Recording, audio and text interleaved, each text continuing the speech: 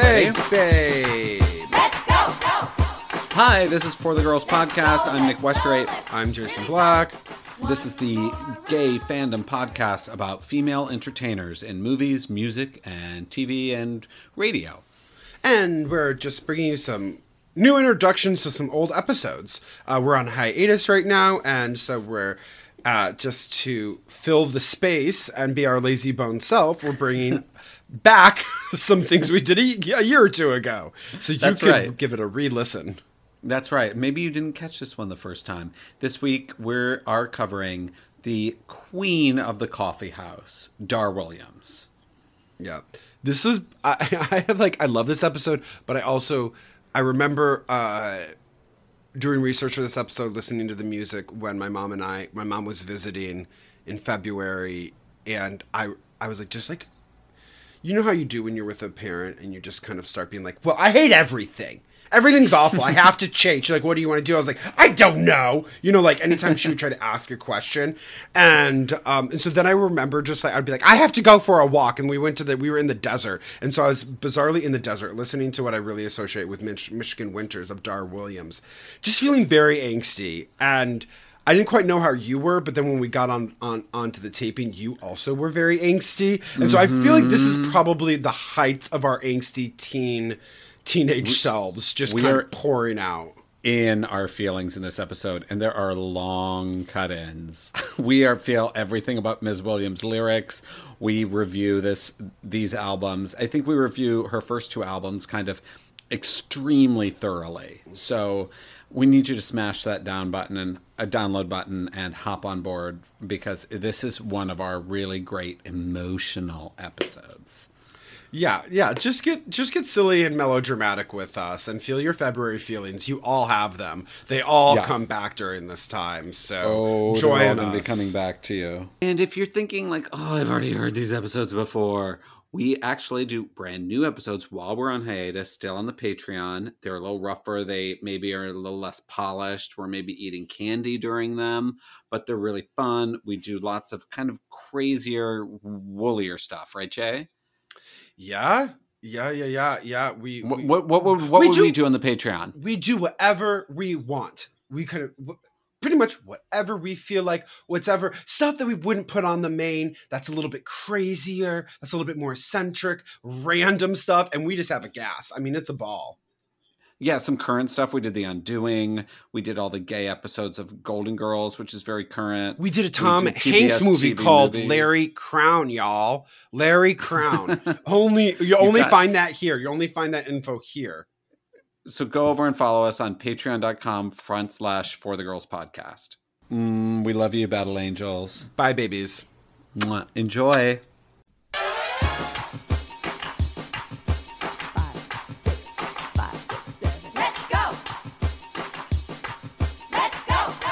Hi, this is For the Girls Podcast.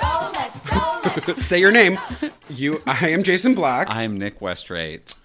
And this is For the Girls Podcast. This is a podcast about you and your diva.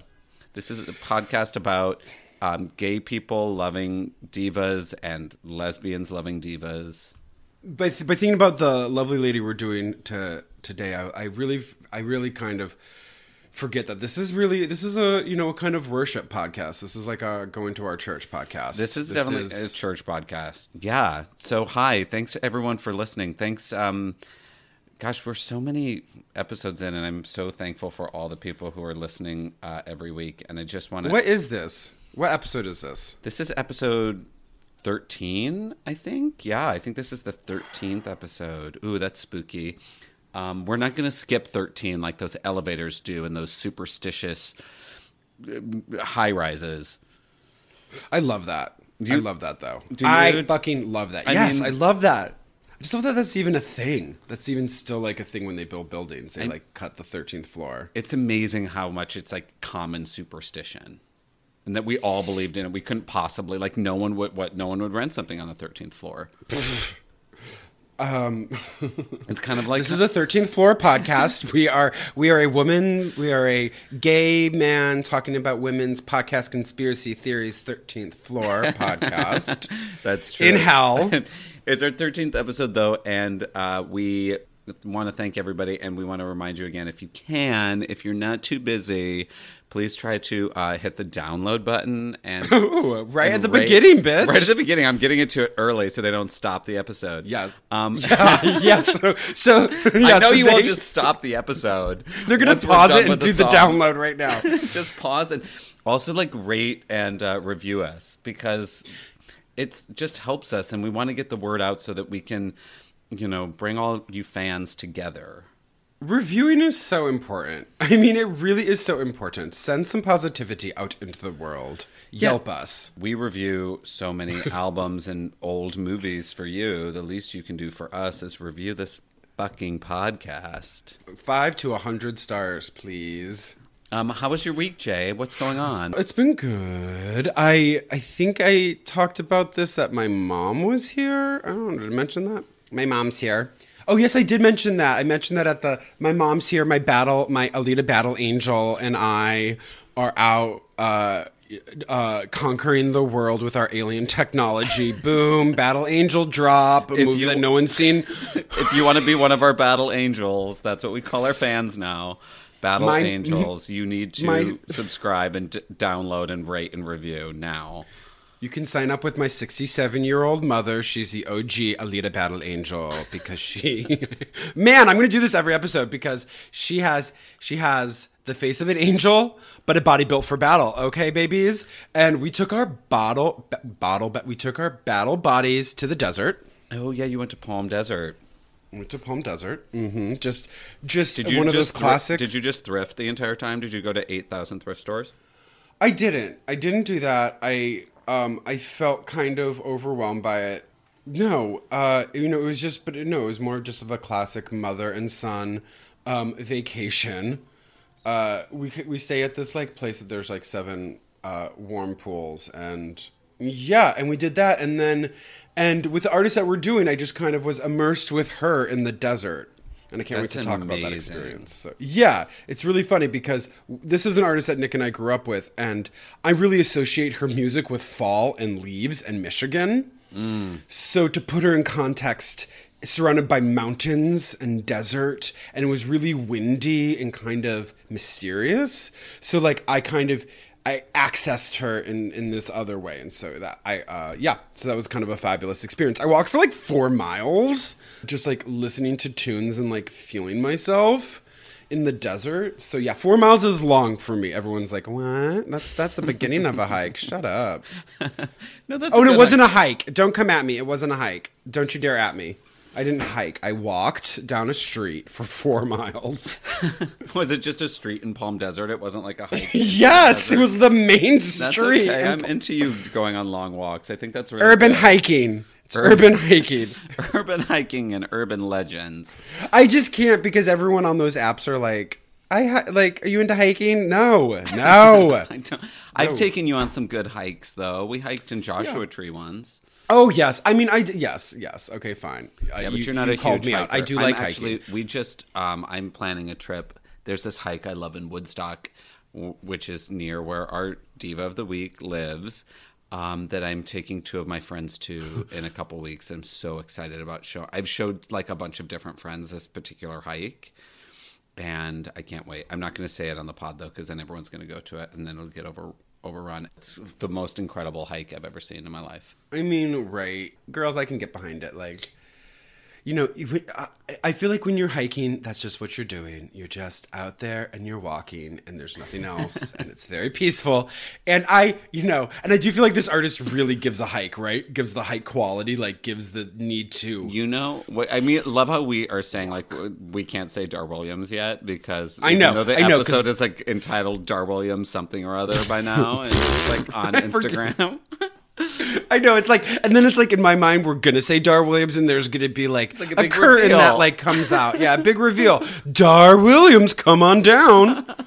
We are talking about Dar Williams this week, who is such a huge part of our lives. But she is Dar Williams goes on 22 hikes a week. Oh, God, yeah. Because she lives in Cold Spring, New York, and she's all about that fucking upstate New York lifestyle, which is such a thing now, especially with my peer group of and because of the advent of Airbnb, that everyone is spending their money to have that like out of the city experience. It's such a thing. It's a huge part of our like 30-somethings lives these days.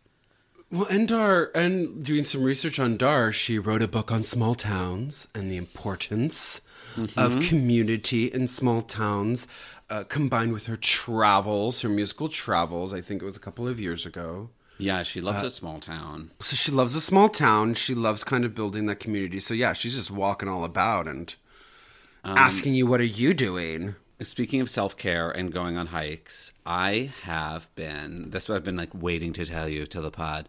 I've been trying to take care of myself because I mean, it's finally spring in New York, which literally I'm such a fucking seasonal affective disorder motherfucker that like it gets to 57 and I'm fucking like Ella Enchanted dancing in a fucking field.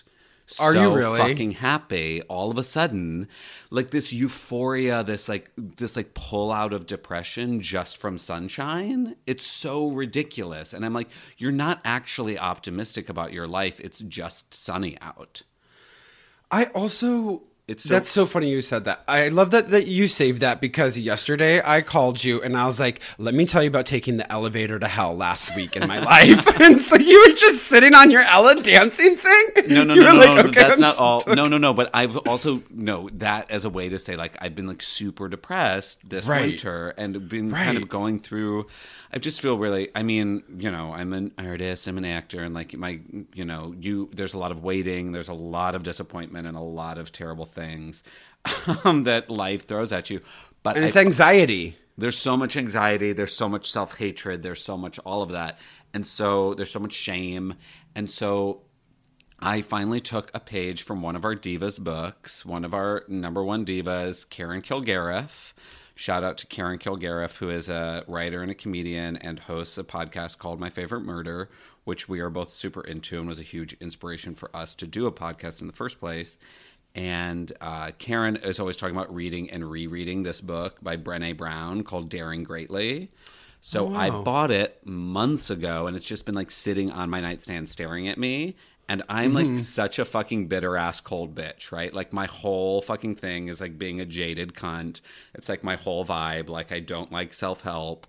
Fuck you, self-help. Fuck you, all these things. And I am fucking started reading this book and like crying and loving it. And it's like such a beautiful thing. And I've been like cordoning off portions of my day, like turning off my phone, turning off my devices, coming into my little study office area and like telling my boyfriend, like, don't fuck with me. I'm going to read my book right now.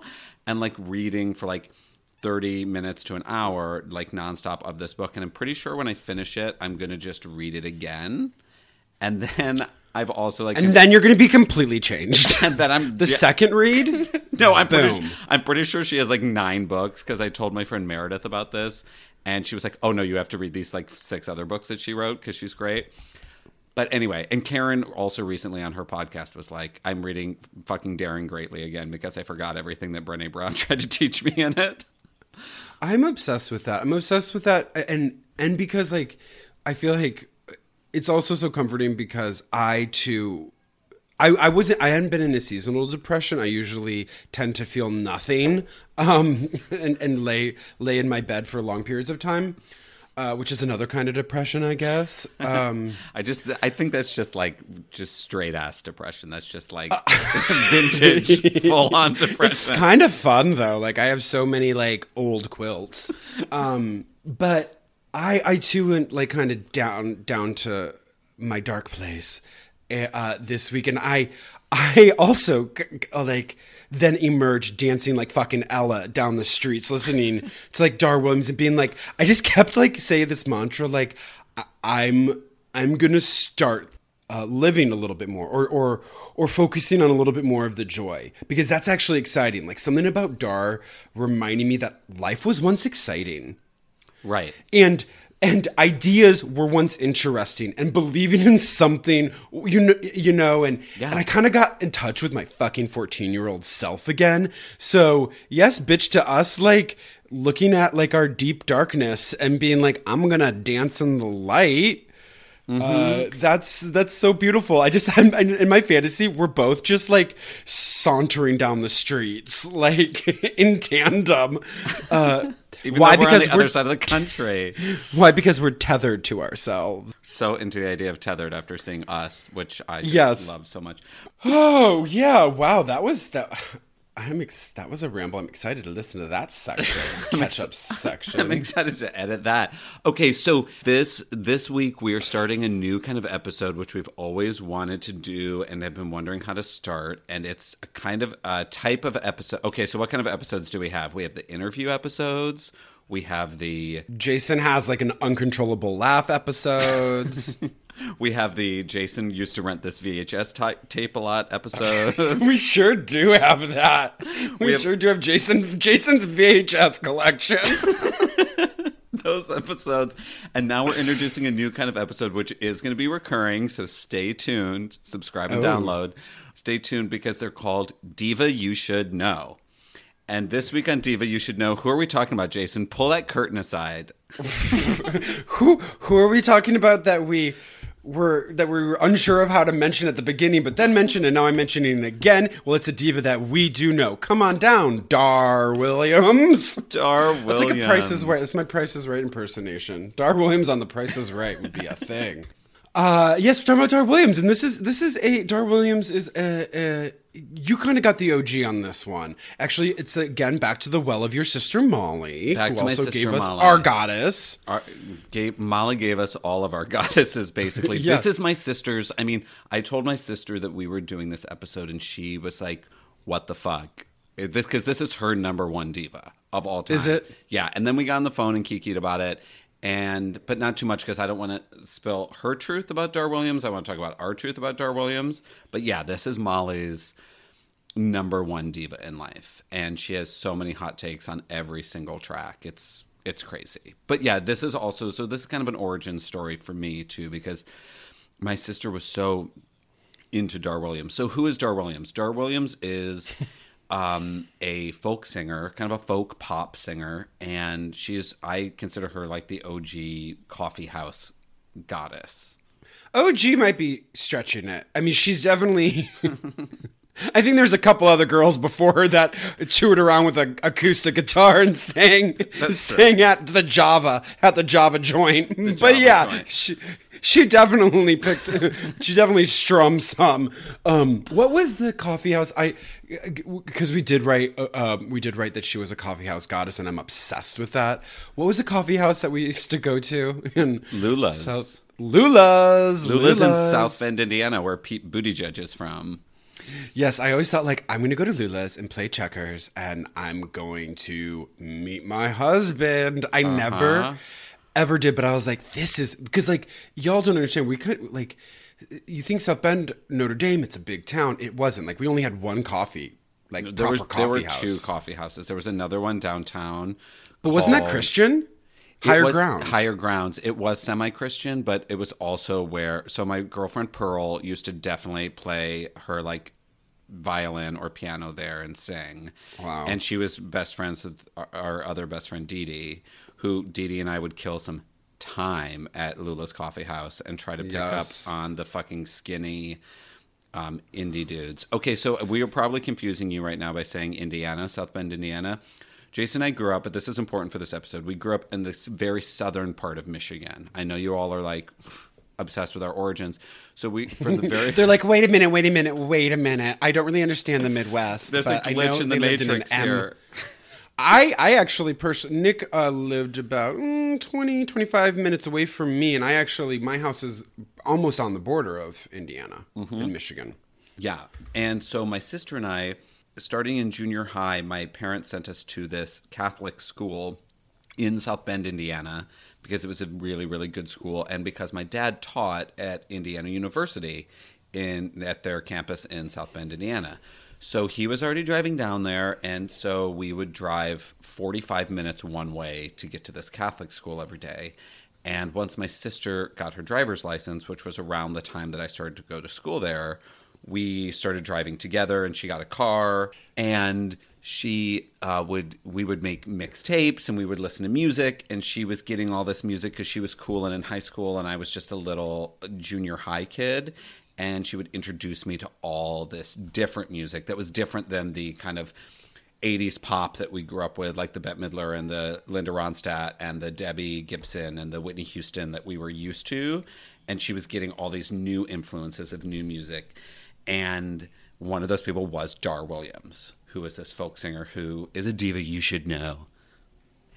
Yeah, a diva you should know. And I mean, I think, like, obviously, like, you know, people know who Dar Williams is. And Totally. we are not, like, we're not trying to act like Dar Williams is, like, some kind of hidden gem that, like, no one knows about but us. No, but I mean, I think people who are into the folk scene know about Dar Williams. I think all of our Lilith Fair girls know about Dar Williams. But with Lilith Fair... Yeah. With Lilith Fair, I think that she's maybe, like, everyone kind of... There's, like, some that kind of just kind of rose to the crop that everyone more associates with, as opposed to Dar Williams. Yeah. Right? Like the Jewels and the Sean Colvin and Paula Cole. And they, because they had bigger hits, or they were, you know, the theme song of Dawson's Creek, or they won Grammys. And Dar Williams kind of never had that same level of commercial success. So, and I also think that's something of her fans too, that they like about her, that, like, fans, and I've always considered this too as a huge fan of Dar Williams, that she's like kind of a secret little thing that I have that I share with a few friends like you and Dee Dee and my sister, but that she's a little secret gem. I think about, good, I'm glad you brought that up, because I've been thinking about that in a way, kind of about how our diva Bette Midler is, like, maybe not in the Mount Rushmore of divas. Mm-hmm. And a lot of people know her for a couple of things, but not for, like, her her extensive catalog and the way that we fan out. And there's something that kind of makes that underdog quality that... Yeah. I think when a fan finds that, it can make it so much more personal. It's like, I have this special thing, I have this connection, right? And I kind of see Dar through that. It's like, I have this treasure. It's treasure. I have this. Yeah. I have a treasure. Yeah, she is. I consider her like a secret treasure. I love that. I'm obsessed with that. I didn't. My origins is you got it from your sister, and then I got it from you. And like I said, Michigan, listening to Dar in Michigan, and Indiana was so big for me. Fall. She is so fall to me. She's so leaves changing, drinking coffee, thinking, feeling very poetic. I remember thinking I was very smart for listening to Dar Williams. Mm-hmm. And it's amazing listening back to her and, like, completely reinterpreting these songs to me. But I remember, like, even if I didn't grasp it, it was just poetry and I didn't know what she was saying. But it was just driving in your car, playing Dar as the pure Michigan air is rushing through us. I saw Dar when I was in high school, when I went to boarding school. The boarding school Nick and I went to, Interlochen Arts Academy.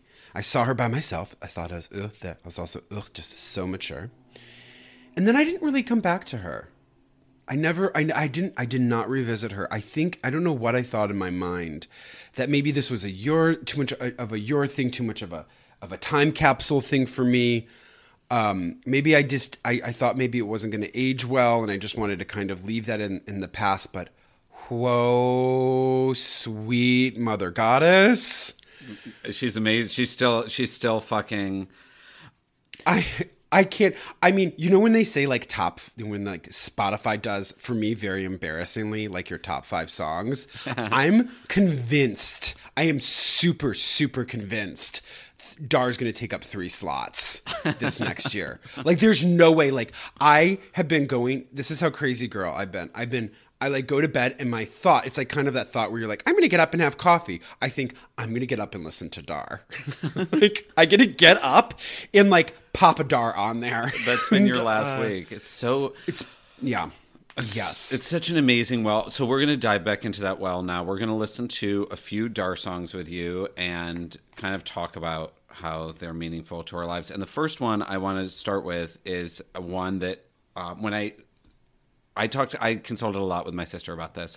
She's going to yell at me and tell me I should have consulted with her a lot more than I have. But the first one is called Alleluia. Or Hallelujah, however you want to say it. Alleluia. It's spelled... It's spelled Alleluia. This is from... So most of the songs that we're going to do are from her first two records. Dar Williams' first two records, so you can put it on your Spotify. Her first full two albums are called The Honesty Room and Mortal City. They came out in 94 and 96, 1994 and 1996. They're really incredible albums. It's really hard. It was really hard for this episode to pick which songs to do. So they're all just kind of songs that have to do with our lives. But these are her truly iconic albums. I feel like this is where all of her her known hits are kind of from. Yes. So this would be a great place to start. Great place to start to get into your Dar obsession. Yeah, to start your Dar obsession, just start at the very beginning. And this song is actually the second song from her first album, Honesty Room, and it's called Alleluia. Running Nancy got the house, but sitting Nancy rule. I died 8 years ago, I'm still a legend at my high school. I stole a Chevy and I wrapped it round a tree. But that's okay, cause no one's gonna make the next century. I'm up in heaven, now they said I'm here to stay. Where the clouds are really puffy and the angels sing every day. Hallelujah, hallelujah, hallelujah. Oh, the cafeteria's got everything, it's gonna drive me mad. Cause it looks just like a big Hawaiian party that my mother had. It's like the worst Elvis film I've ever seen. Technicolor luau all on Technicolor green. There's camping trips and donkey rides and singing around the fire. And they sign me up for surfing, but they can't get me in the choir. Hallelujah, hallelujah, hallelujah. Oh, but there she was this morning getting fitted for her wings. Leather boots, magenta hair, and saying nasty things. I'd say she was an angel, but it's stupid and it's obvious. I said you'll hate it here, cause we're the only ones that cause us crypto-fascist mania. It's silicon deliria. Yeah, she said you're right, but I like the cafeteria. Okay, this song is so crazy, girl. Get me into it. Because... So it's about a girl. It's about this girl who died in a car accident, and now she has to go to high school in heaven. And she's up in heaven, and she's talking about like what the cafeteria is like in heaven, and that God looks like a guidance counselor. It was just this thing. Like my sister and I were in Catholic school, and it was this kind of funny because we're obviously taking a lot of religion classes and talking a lot about God and Jesus and Mary and all that shit. But it was this kind of funny, irreverent take on religion and mortality and death and dying young, but it wasn't scary. It was like fun, and my sister and I were also in several car accidents. While listening to this song, while listening to Dar. Probably. I'm probably. I don't know if I can remember some of the songs that we were listening to when we got into the car accidents. At the time, we were like... because we got into the car accidents and that was traumatizing. So I'm not sure what was on the radio. Maybe Dar was. I mean, I bet my sister remembers. Molly, call in. But I loved this so much. And I also think that this song is just such a bop. It's such a banger. It's such a banger. I also just have this like image of I love that this is Dar is such a time capsule. She's such a 90s kind of a queen, and she kind of infuses things with humor. Yeah.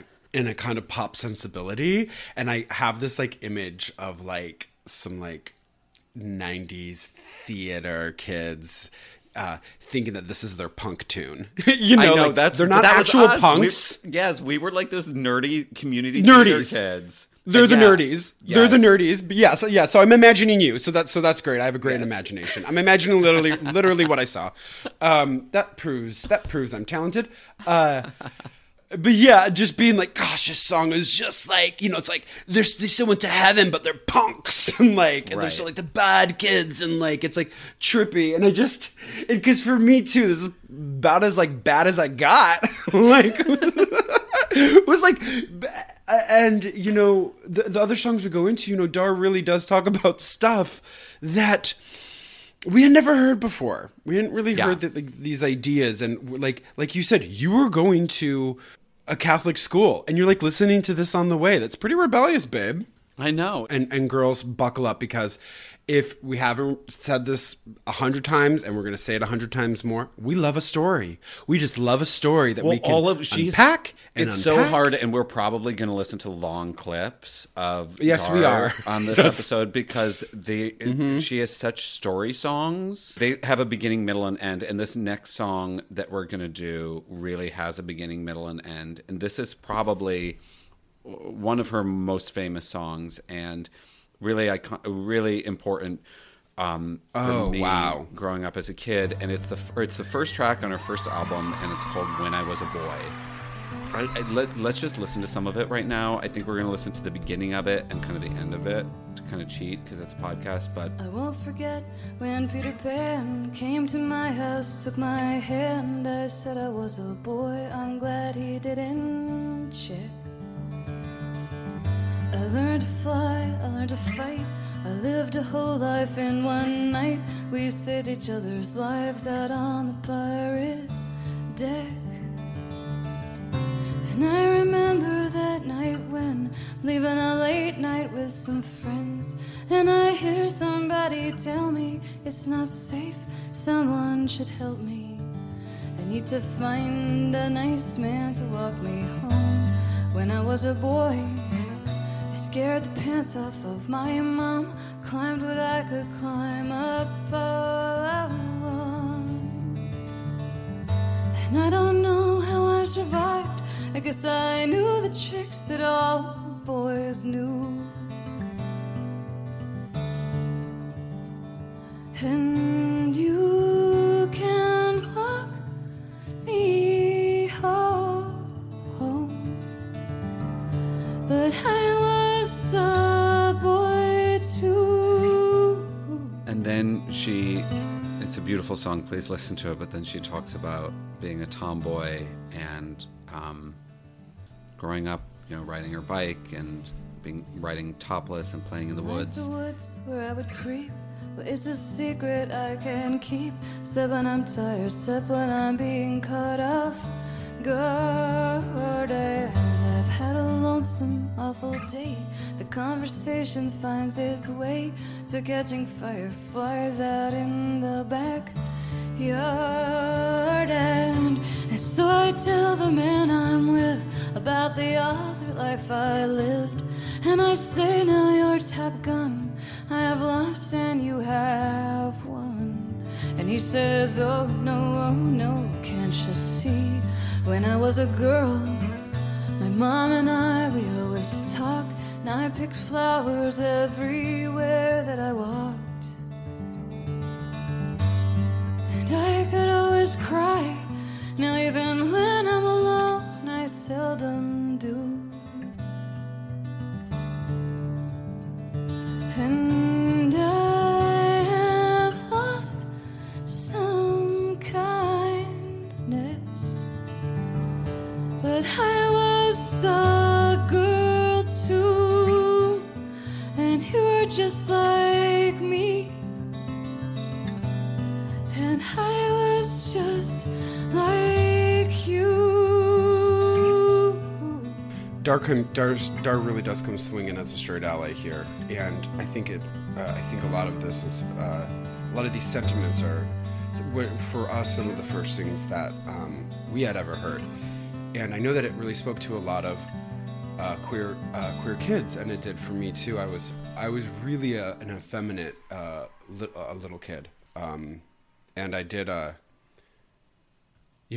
would wear makeup and my grandmother's jewelry, and I was also just unhinged. I mean, I was extremely loud and extremely front and center, and listening to this song makes me think about how there would tape, a lot of my family videos were of me kind of doing those things, and I remember watching them back when I was in high school and kind of thinking like, oh, this is Jason being outlandish, but really it was me having to hide my secret. So yeah, and that was I remember really thinking about you when I first heard this song, and also feeling really seen by Dar, you know, feeling really like, because we didn't have language back then for trans, and not that either of us are trans because we're not, but this idea of being female feeling or female presenting or female identifying, which I think is something we talk about a lot when we were growing up, that we identified more with females. I mean, this podcast is literally called, I think part of the reason it's called For the Girls is because so much of what we are interested in and so much of what we have always been interested in, things that were supposed to be for girls. Those are girls' things and not boys' things, and that we were somehow, when we grew up, we felt misgendered by our interests. And that's what she's talking about here. And that happening for her as a girl and meeting a boy who was also like that. And the being judged for that expression. You know, society judged me, and I knew I had to hide that. Right. And I think what also this song talks about is, what did that take away from me? You know, I had a mother who really protected me a lot, who really took cover and kind of allowed me to go, I think, as far as I could in my Michigan town. But that line, I guess I knew the tricks that all boys knew. And I think about that, and I think about how I had to start learning the tricks as a boy. Right. And that slowly, the way I acted, the way I walked, the way I talked, the things I wanted to be, I had to do something else. Right. You know, and like watching those back, I remember with my teenage years, I was like, that's my secret. I was a girl. Mm-hmm. You know, I wasn't a trans girl, but I identified with the feminine. Right. And now we call it the divine feminine, you know, and I just think about all the kids that have to work back there, have to work to get back there because they were taught for so long that was, and especially being a woman, you know. You think about that Madonna song and what it feels like to be a girl. Right? Yeah, I connect to that song from this. I connect to that where she talks about how it's okay, you know, it's okay for girls to dress as boys, but for boys to dress as girls. We are so scared of women. And we are so scared of the feminine. It's so threatening to our patriarchal society. And it's intrinsic to stamp that out. And I just, you know, I'm glad it all didn't leave me. And I know right when I went to Interlochen, I threw on those dresses and I threw on those skirts, and I tried to reclaim it. So it was also that line that's so beautiful. I have lost some kindness. And I think I was trying to say at the top of the episode, you know, that I like to have this kind of jaded shell, this kind of exterior. And I think that's because when I was hiding my secret, when I was a kid, I learned that aggression is seen as male. And that if I was if I presented gay, then the secret to that was to be really mean and to get a really foul mouth and to get as mean and nasty as possible so that people didn't fuck with you. And I felt that, and that was happening to me a lot when I went to junior high and went to this Catholic school where it was really verboten to be gay. And I remember starting to hide my divas and starting to hide my interests. And you're like, oh yeah, I did lose kindness. And it did take going to Interlochen and going to a place that was more accepting and eventually moving to New York. But I still like created a habit for myself, or a comfortable shell that is hard. And I did lose, you know, I have lost some kindness. And I love that, you know, we think of the patriarchy as men as the villain, but we don't understand how the patriarchy is actually affecting these men and ripping them of this divine feminine energy and stealing their kindness and stealing their abilities to feel, you know. I mean, it's, you know, it's then what leads to this toxic masculinity. And he was like, I couldn't in the world, I couldn't be a girl. Whew. Well, speaking of being good one, it's a good one. So it's such a good one. It's such an amazing. It's also just like it's her testament as a songwriter, and it's so hard. I know we just are only able to give you like portions of that song, but listen to the whole thing. It's such an incredible piece of songwriting, piece of poetry. And I think. Yeah, sorry. And I just think also just to think about how important that was at the time to hear that. I know for me, I was like, oh wow, you know, like you can. It was okay.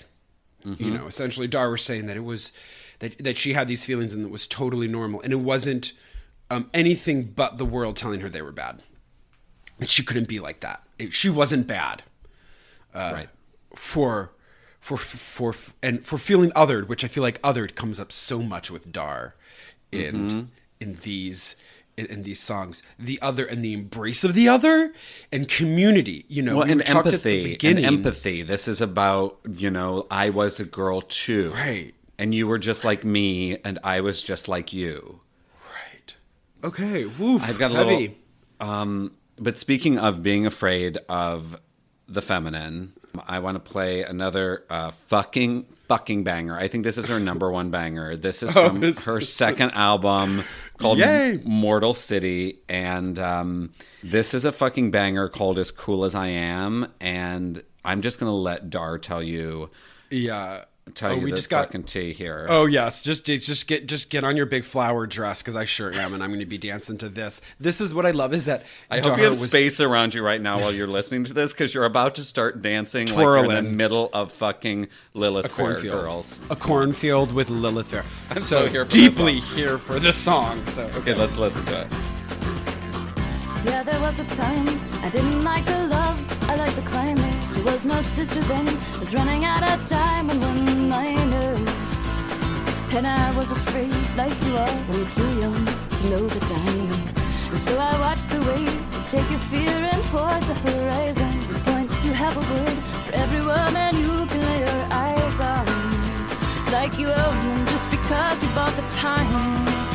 And you turn to me, you say you hope I'm not threatened. Oh, I'm not that petty. As cool as I am, I thought you'd know this already. I will not be afraid of women. I will not be afraid of women.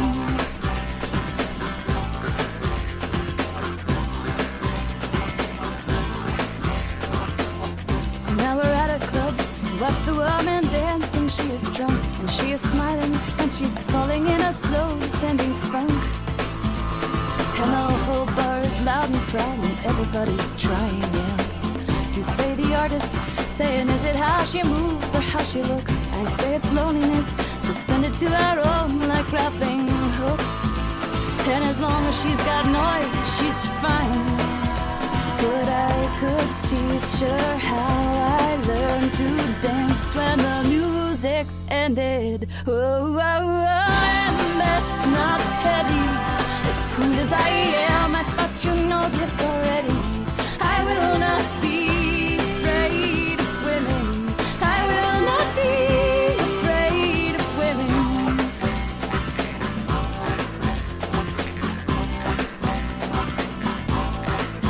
Tried to make me doubt, to make me guess, tried to make me feel like a little less. Oh, I liked you when your soul was bared. I thought you knew how to be scared, and now it's amazing what you did to make me stay. But truth is just like time, it catches up and it just keeps going. So I'm leaving, you can find out how much better things can get. And if it helps, I'd say I feel a little worse than I did when we met.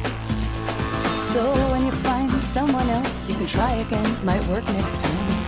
You look out of the kitchen window and you shake your head and say, Lord, if I could believe that stuff, I'd say that woman has a halo. And I look out and say, yeah, she's really blonde. And then I go outside to join the others. I am the others. Oh, oh, oh, and that's not easy. I don't know what you saw. I want somebody who sees me. I will not be afraid of women. I will not be. Jesus, the lyrics are so fucking good. I love this idea at the beginning of that song where she talks about how. So the whole song is about like her relationship with this guy who she ends up dumping. This guy who hoards the horizon. Yeah. And this guy who constantly wants to pit her against, to like kind of go out with her and judge other women. Like he wants to like go in and degrade and like, and also like, and it's so complex because she also talks about like, to me, the most insidious are the straight artist men who are feminists but are actually just like in sheep's clothing, toxic douchebags. And he's like going out and watching this woman dance and she says he's playing the artist, you know, trying to come at it from a way, but still objectifying her. Still looking at her and objectifying her and having actually no idea that she's just dancing. And Dara's like, and I can't wait to reach that woman as a sister and tell that woman, like, your dancing is beautiful, but I also, I can teach you how to dance when the music isn't playing. And these men aren't fucking watching you. And the idea of it being like, as cool as I am, I thought you'd know that already. Like, you think I'm cool, like that's what coolness is taking other women down. And she's like, no, I look outside to join the others. I am the others. It's again about empathy. That's my favorite line. I am the others. Yes. I am othered. I am othered is, I think, something that just has always stuck with me. It rings so true. And for Dar to be like, you think maybe I'm just this, you know, a cool girl, but I'm not. Like I'm gonna go and be with like this sisterhood, with this community. Yeah, I'm not sure that embraces women. Like, yeah.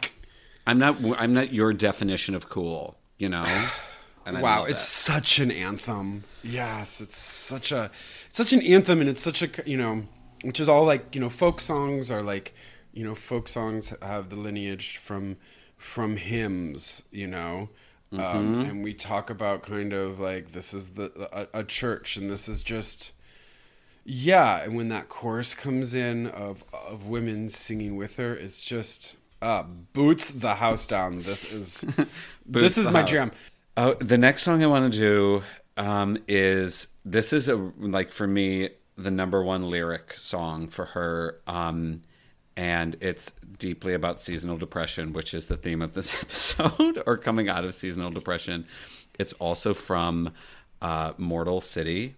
Would you say this is your number one? I feel like I'm getting the vibe. This is like it's my number one right now. I mean, my number ones with her go back and forth so much. Yes, ma'am. Yes, they ma'am. Go back it does. and forth so much, and this is up there for me. So this song is called February. First we forgot where we'd planted those bulbs last year, and then we forgot that we'd planted it all. Then we forgot what plants are all together, and I blamed you for my freezing and forgetting, and the nights were long and cold and scary. Can we live through February?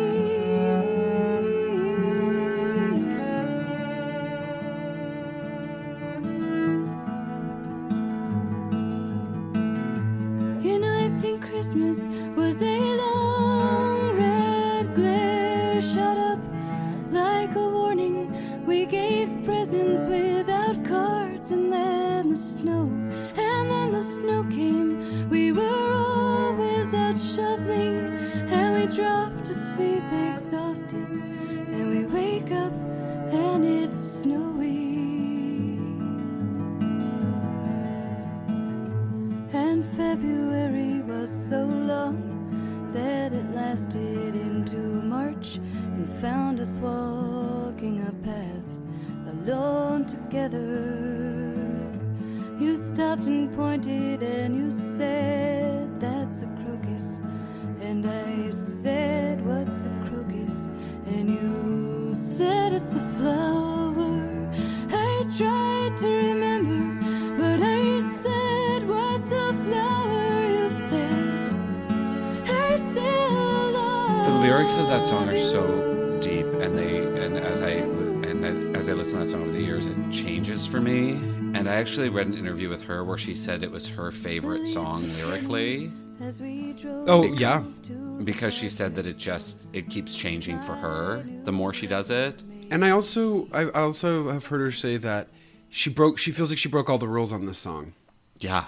I mean, it's also so much about, it's February, right? This was a big one for me in high school too, because the school we went to, it was very, very snowy in Michigan, in northern Michigan. And I mean, we're saying you walk only through paths. Like tunnels. Of snow to your waist or more. And all you can do are those paths because there's no other place to go. I mean, it is true cabin fever. Like it's like nothing. And I mean, I've been having serious cabin fever this winter in New York too, but I love the idea, like, we walk the path alone together. You know, it's also about being in this kind of like dark time, this dark period in your life, but with somebody else, and how you can lose yourself and lose each other in that. And that lyric where she's like, I tried to remember and I said, what's a flower? I said, I still love you. Like this idea that we can't even remember the names of things anymore. Or why we did those things. Like we Right. did something for the purpose, then we forgot why we did them. Then we forgot that we forgot why we did them, and then we forgot that we even did them. And these dark periods in our lives where you can't see the meaning in any of it. It's the darkness, it's the winter, it's when things are literally dead and you planted something or you know, but you can't see the forest for the trees and what it means to go through those periods in your life, you know?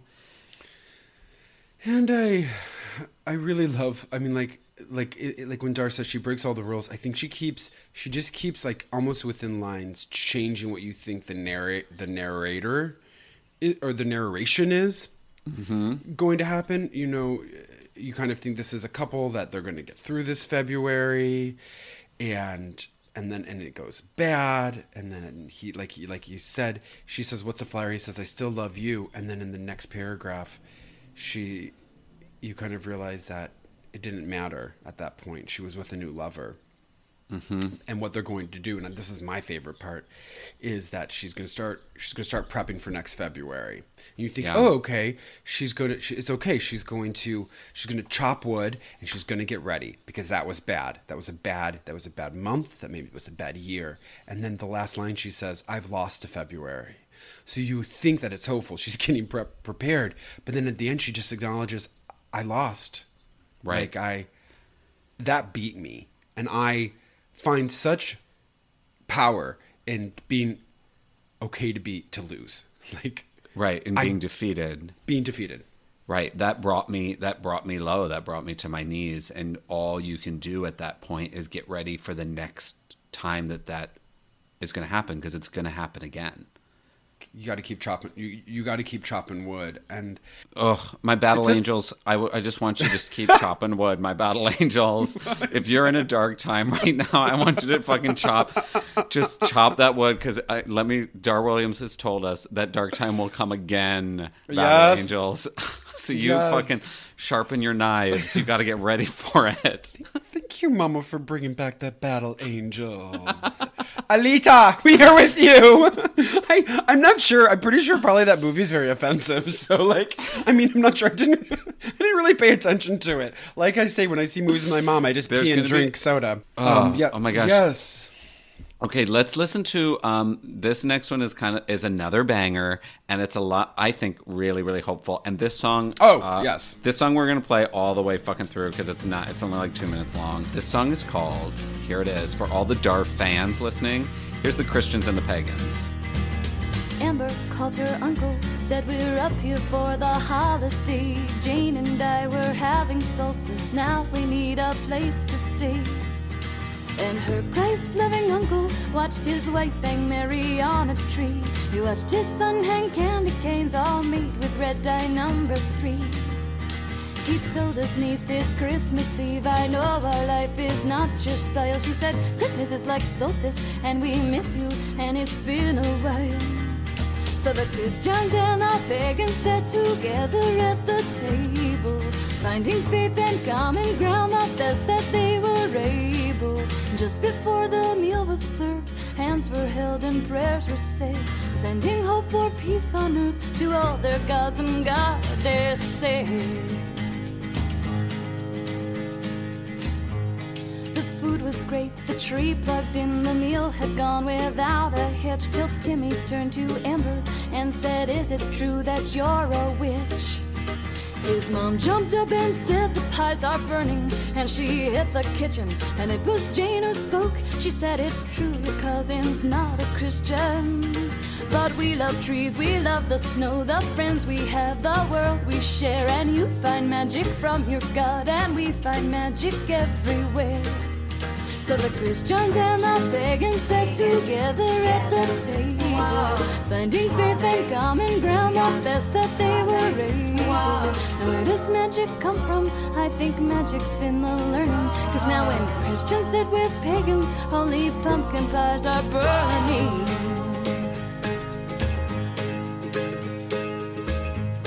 When Amber tried to do the dishes, her aunt said, "Really, no, don't bother." Amber's uncle saw how Amber looked like Tim and like her father.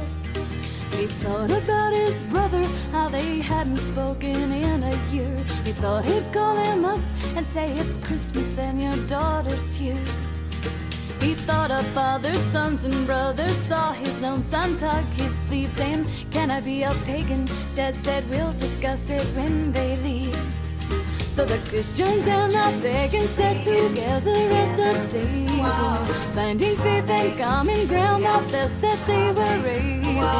Lighting trees in darkness, learning new ways from the old, and making sense of history and drawing warmth out of the cold.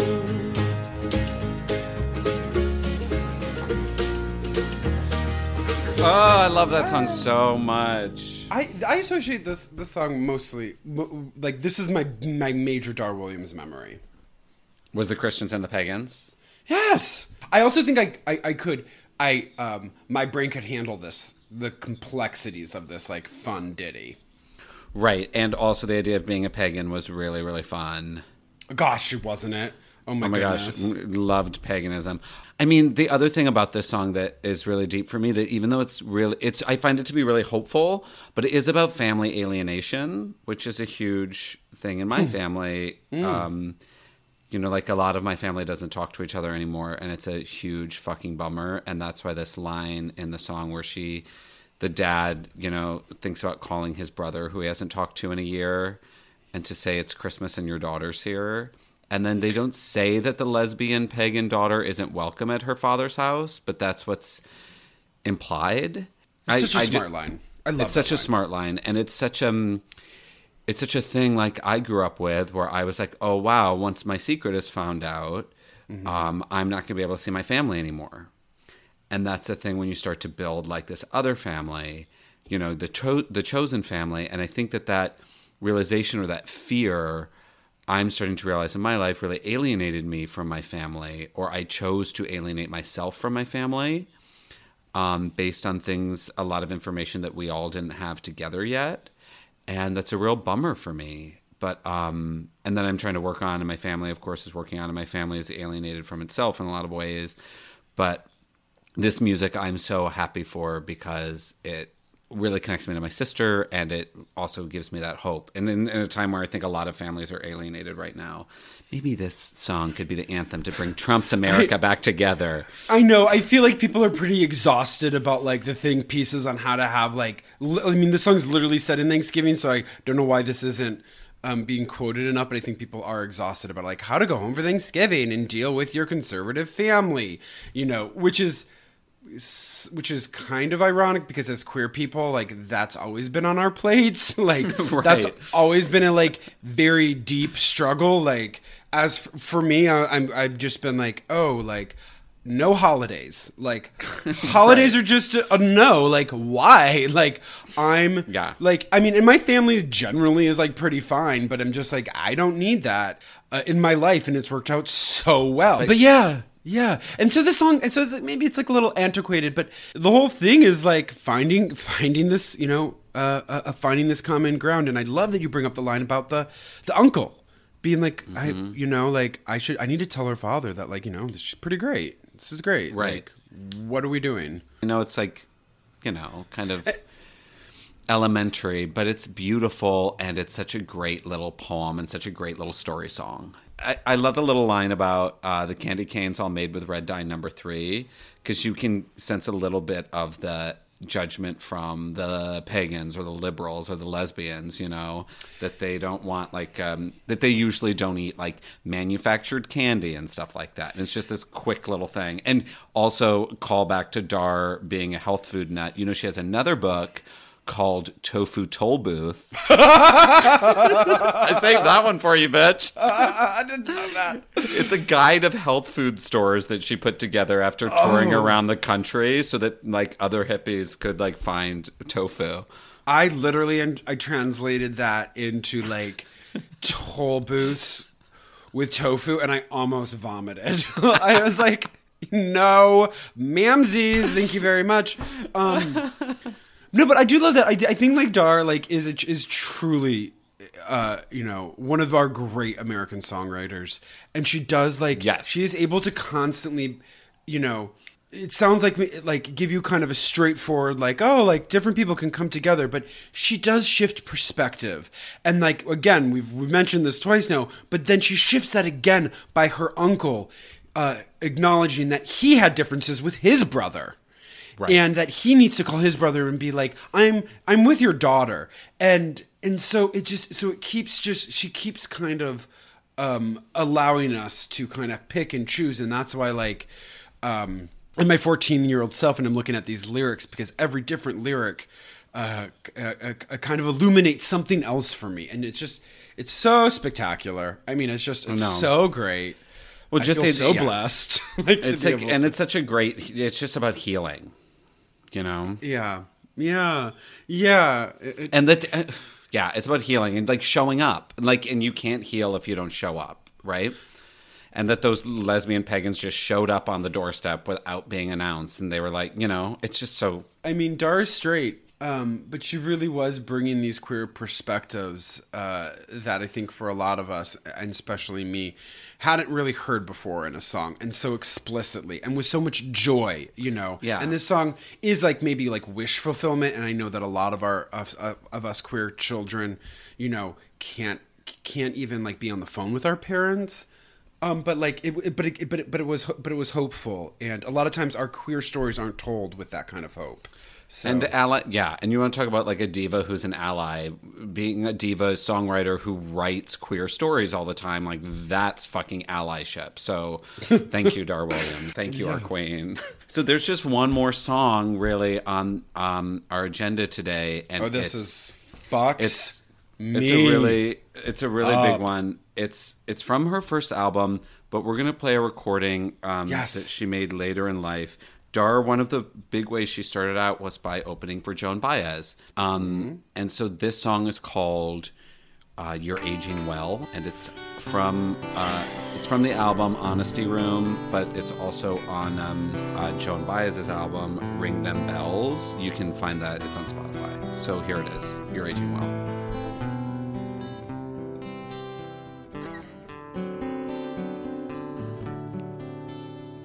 Why is it that as we grow older and stronger, the road signs point us adrift and make us afraid, saying you never can win? Watch your back, where's your husband? I don't like the signs that the sign makers made.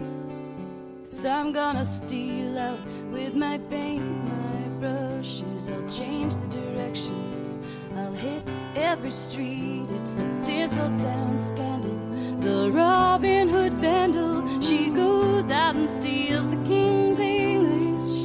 And in the morning you wake up and the signs point to you. They say, I'm so glad that you finally made it here.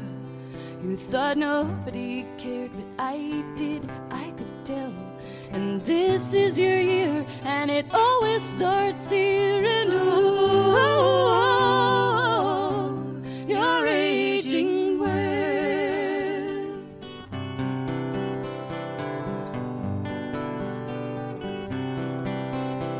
Now I know a woman with a collection of sticks. She could fight back the hundreds of voices she heard.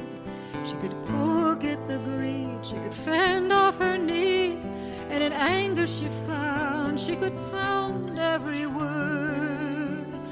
one voice got through and caught her up by surprise. It said, don't hold us back with the story you tell.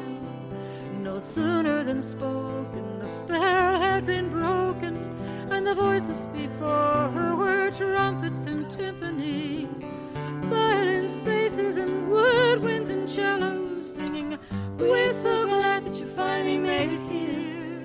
You thought nobody cared, but we did, we could tell. Now you dance through the days while the orchestra plays, and you're aging well.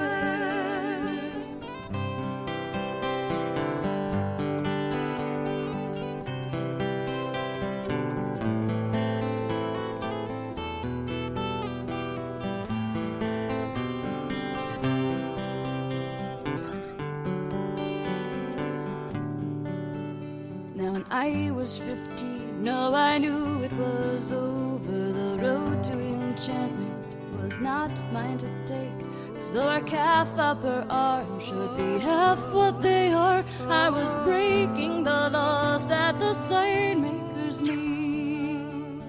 And all I could eat was the poisonous apple, and that's not a story I was meant to survive.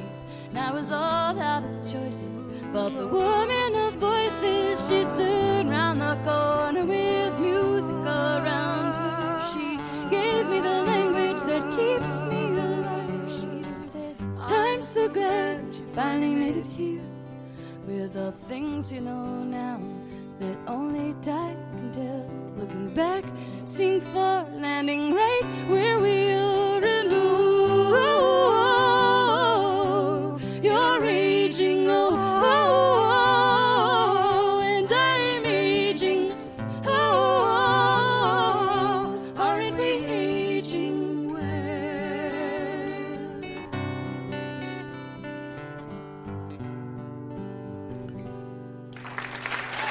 We just played you that whole song because it's so beautiful. And we thought it was so important because we're about ready to tell you how important this song is. So just to give you This is idea. This is the song I feel like I've grown most with over the years. I definitely don't feel like I got this when I was first listening to it at all. No Way Jose. But what I did connect with it when I was 15 was the idea of not liking the signs that the sign makers made. You know, like I wasn't like I didn't want to follow the road signs that were being set before me of like this is how you do it, and then I didn't get the rest of the song. But You were like, this sign says stop, and I'm gonna go. I'm not following. but that's because I hadn't realized who the woman of voices is yet. You know. So she talks about meeting this, like listening to this voice in herself that are the stories that she has to tell. And there's also like this character, she says, you know, she meets the woman of voices, this who I imagine as like a mentor, or especially in this version with her and Joan Baez being together, that gave her the language that keeps her alive. Mm-hmm. You know, and for me, Dar Williams is really one of those women of voices for me, and so is Bet, and so are a lot of the women that we talk about on this show who gave me the language that kept me alive, you know. And the idea of like reaching a birthday or reaching a certain point in your life where they say like, I'm so glad you finally made it here. You know, that you can keep coming back to music and these women who are guiding you. Yeah. And landing right where you are. Sorry, I'm like talking through that whole song that I just had, you know, we just had you all listen to all of, but. Well, we're gonna keep going. I mean, this is it. Yeah, I love that interpretation. It's so funny. Here's my cry cue. On this song, this song truly has transformed for me, and I think Yesterday, It Was As Cool As I Am was my favorite song, and then I just started. I started a really getting deep into this song, and I love that your interpretation was that it's that your sirens are singing to you and giving you a safe space to land. you Yeah. know, then that's, and of course, this is why we have this podcast.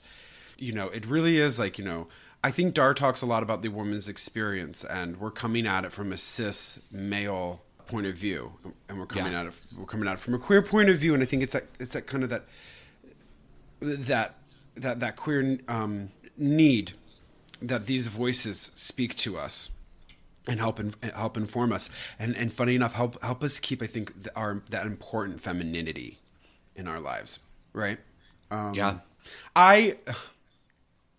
Let's see if I can get through this. I interpreted that song as finding that sometimes you're going to be in places and in situations, kind of like we've been talking through all of Dar's stuff, that you're going to be othered, and if you don't like those signs posted, you have to get out a paintbrush and you have to write your own signs, and you have to find your own family.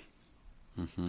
And at some point, someone's going to say, "Welcome home. Like, you look great. Like that thing that you've gone through, you know, that's okay, because don't forget that's the stories you tell. But there's going to be a place for you." And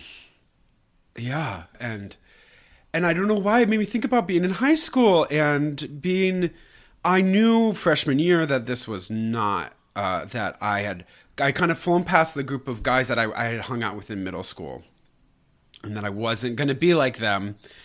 And listening to this song, it just kind of opened me up to thinking about that first time. You know, I felt really unsafe, and I felt unsafe there.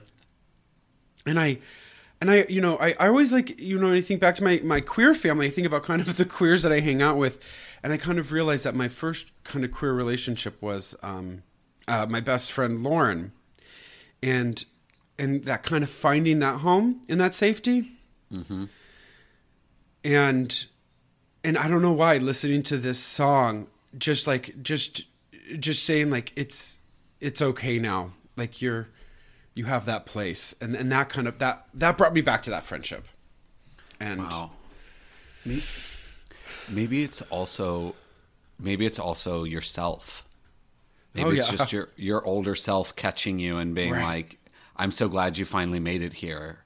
Uh-huh. You know, like, that's the other thing I was going through just now, like, listening to you, like, you saying to your younger self, like, "Look, you made it right where we are," you know, that they're like echoes of the past, her and Joan. I love this song so much more on with the two voices. I think it's a huge thing. It's so cool. It's so, I mean, yes, because she has a recording of it. There's this master, I think it's called American Masters on PBS, and Joan Baez and Dar Williams kind of interview each other, kind of talk about their experiences being on the road together, touring together. Dar opened for Joan, and they talk about being mentors, and Dar kind of talks about all the things that Joan has said, and she's like, "I don't really like that word." Joan says, "I don't really like that word mentor, because you also taught me. You can't mentor someone without gaining knowledge. That's not. I don't believe that that's how that works." Right. And so to hear these two voices, to hear kind of the, you know, these two very important American women's voices coming together and singing this anthem of belonging. Is that right? Of self-discovery, of aging, of, you know, rewriting the growing. rules. Rewriting the rules to fit you, because the world doesn't fit you, so you have to, you know. Yeah. You don't fit in the world. You have to make the world fit for you. Is that right? Am I saying that right? I don't know if that's the right analogy, but yeah. Of course you are. Absolutely. Yeah. The signs aren't made for us. Yeah. So we have to fucking paint. We have to do those signs over and fuck off with the narratives that are placed upon us. Yeah, because they're all wrong. They're all wrong. And the people who and I think we're in a big point in our country where there are a lot of people finally, because of, you know, the internet or having a voice or whatever the fuck, or being able to everyone have a podcast, which we're so grateful for. Like, we're able to express these things, and we're all collectively saying, like, hey, we hate these signs. We hate these rules. We want to write new ones, and we want to talk to each other about all the ways that these rules are fucked up for our group and the goal is to have empathy for each other and listen to each other as we have that conversation, which is thorny and hard and strange. And hopefully, like listening to music like Dar Williams reminds us to have empathy and hear someone who is othered, and to remember that I am the others, you know? And the others, when we come together, are more powerful than the sign makers. So I thank you. And how powerful that is, like, you know, yeah. It's just, this song is so fucking deep. Like, I can't. Listen, we're so glad that you finally made it here to the end of the episode, everybody. It was a rambling, emotional podcast, but I don't know. It's what Dar does. Dar to really you. took us there this week. So much about identity. Also, like, because Dar is such a activist. I always remembered about that, like, 14-year-old, like, person who cared. You know, like, Yeah. was kind of confronted with that, and I kind of was filled with that life force, and just kind of wanting, I don't know, this whole, I think we've been talking about how this whole week's been kind of dark, and Dar has really kind of given me the light to encourage me to be more, to more engage, and to kind of tap back into that feeling, that youthful feeling of, like, caring about something, being excited. And focusing. Dar teaches a songwriting workshop, and I was reading an essay by someone who went to it, and she was saying that Dar talks about, like, just getting in touch and writing about things that mean something to you, and getting in touch with, well, what does have meaning for you? And I think that takes vulnerability and honesty. You got to go into the honesty room for that, and be fucking honest. And it's emotional, and maybe it's not cool, but it's where all the good shit lives, is in the honesty room, you know? And the scary shit. So to wrap up, thanks to everyone who listened to this week's episode. Dar Williams is amazing, and maybe you just tuned in because you're a Dar fan, but also check out some of the other episodes, because you might find out you really dig Barbra Streisand or Audra McDonald. You don't know. Just give it a listen, because these women all have great music. Good encouragement, girl. Just keep pressing. If you see another thing under here, press play and maybe listen to that one. And then download the episode and subscribe and rate and review for us, please. And we're on Twitter and Instagram and Facebook.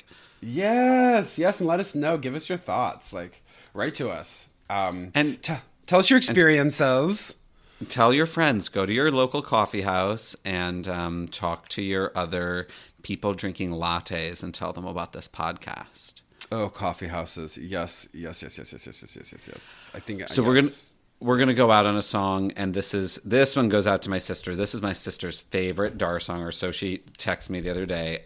My sister was going through a really hard time a few years ago, and she got an amazing opportunity with her job to go to Africa for a while, and she met someone there who was became a really great friend to her, and he played her this song on the guitar, and she was like, "Oh, that's a Dar song," and he was like, "No, this song is by the Kinks." So Dar does do some covers. She also does cool covers of Neil Young and Pink Floyd, but this song is called "Better Things," and that's what we're hoping for all of our battle angels this week, is for some better things, right, girl? Embrace the joy, kind of just embrace, that sometimes you lose to a month and sometimes you don't. But that, I'm just trying to be like, wow, I'm really depressed. Isn't that exciting? And Dar's helping me. Dar's helping me find that I can even be feeling real bad, but turn that into just kind of wonderment and an engagement with myself. So. And the world. I love you, Dar. Thank you. Thank you, Dar, and here's to better things for all of you. Thanks for listening. Bye, babies. Bye. Here's wishing you the bluest sky and hoping something better comes tomorrow. Hoping all the verses rhyme and the very best of choruses to follow all the doubt and sadness. I know that better things are on their way. Days ahead won't be as bitter as the ones behind you. Be an optimist instead, and somehow happiness will find you. Forget what happened yesterday. I know that better things are on their way. It's really good to see you rocking out and having fun.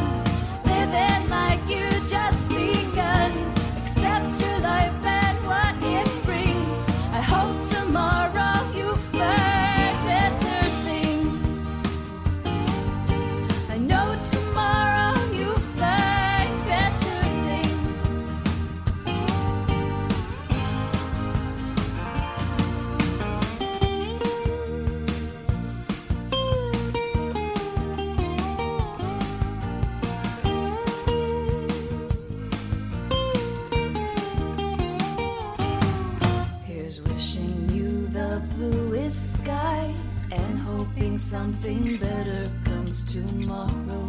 Hoping all the verses rhyme and the very best of choruses to follow. All the drudge and sadness, I know that better things are on their way. I know you got a lot of good things happening up ahead. The past is gone, it's all been said.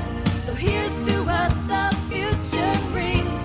I know tomorrow you'll find better things.